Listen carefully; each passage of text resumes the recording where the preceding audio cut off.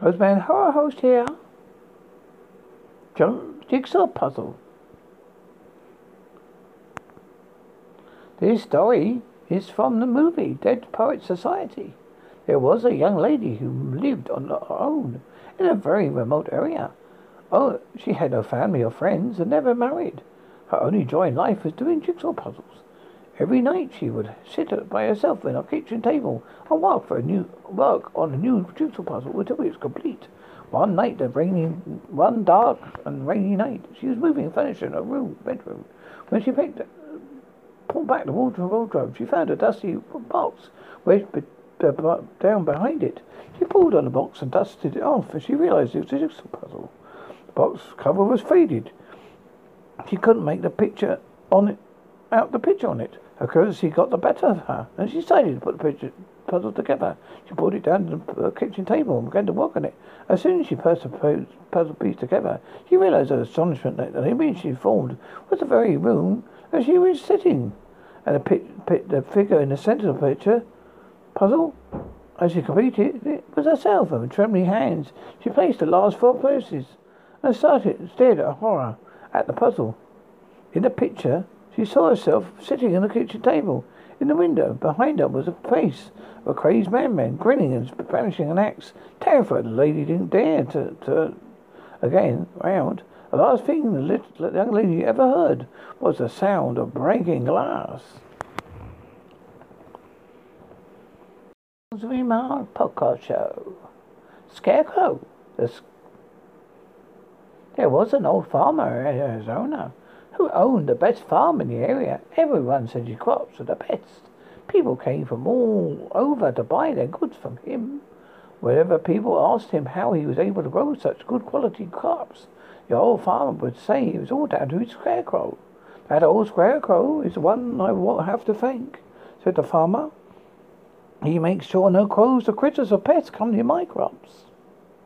The old farmer has built a Scarecrow himself. It was a fearsome sight. He spent months working on it to make it as scary as possible. He knew how important it was to keep pests away from his crops. He gave it enormous straw arms that stretched out about 6 feet and big long legs that made it all as tall as a tree. But the scariest thing about its Scarecrow was its head. A farmer carved itself out to a huge pumpkin. He spent countless days and nights perfecting his design till his perfect Scarecrow's face and head was so grotesque and ugly that even he was sometimes scared to look at it. But it was very effective, scaring away every rodent and bird that ventured near. The neighboring farm was owned by 2 young men who were brothers named Josh and Harold. They were lazy and never did much work around the farm, which resulted in their crops being bad. They were jealous of the old farmer's success and were plotting against him. If they could drive him out of business, they could take over his farm and make more money. One night, the brothers decided to sneak into the old farmer's hand.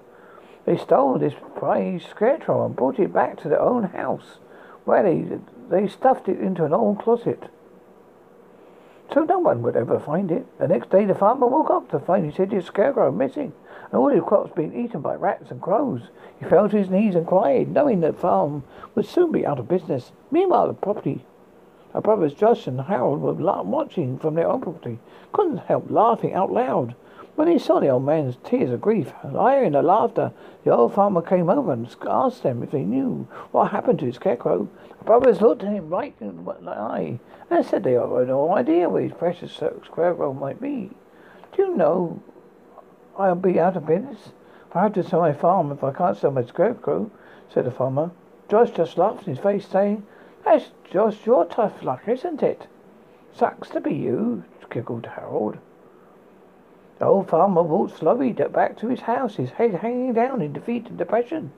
That night, as Josh and Harold were in deep trouble sleeping, not because of any remorse, but because they couldn't get the image of the Scarecrow's horrible twisted face out of their minds, they decided they'd never be able to sleep as long as the ugly pumpkin head was in their house. So they got up and dragged the Scarecrow out of the closet. Harold took a baseball bat and smashed the Scarecrow's head to pieces until all that was left was a little bit of pumpkin scrawled around the floor. Her brother swept up the pumpkin's head, pieces, and threw them in the trash. When he went back to bed, he was soon fast asleep, having put all thoughts of disgusting Scarecrow face out of their heads. Some time after midnight, Josh and Harold were woken by sounds of scratching or clawing at their bedroom door. Did you forget to put the dog out? Asked Harold sleepily. We don't have a dog, stammered Josh. Suddenly the bedroom door burst open. A solitary long straw ham snaked in through the opening. Then a second arm thrashed around, followed by two long thick legs.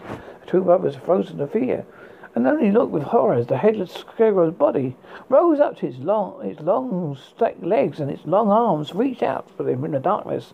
Harold felt a cold smell of straw claws close around his ankles, screamed as loud as he could. He begged his brother Josh to help him, but Josh was already running out of the bedroom. Flaring in terror, he ran down the hallway, crashed through the front door and out into the moonlight road. He ran as fast as his legs could carry him, puffing and panting, and screaming at the top of his voice. He passed his neighbour's house. He saw the old farmer standing in the gate in the moonlight. He saw the farmer just staring at him with a strange smile on his face. Josh kept running, his bare feet slapping against the rough, brindled stone. He glanced back over his shoulder and saw something that scared him to his very soul. He saw the Scarecrow running along the road, but close behind him. He was joining him, getting closer and closer. That wasn't all he noticed. He noticed the Scarecrow with a brand new head, and it looked a lot like Harold.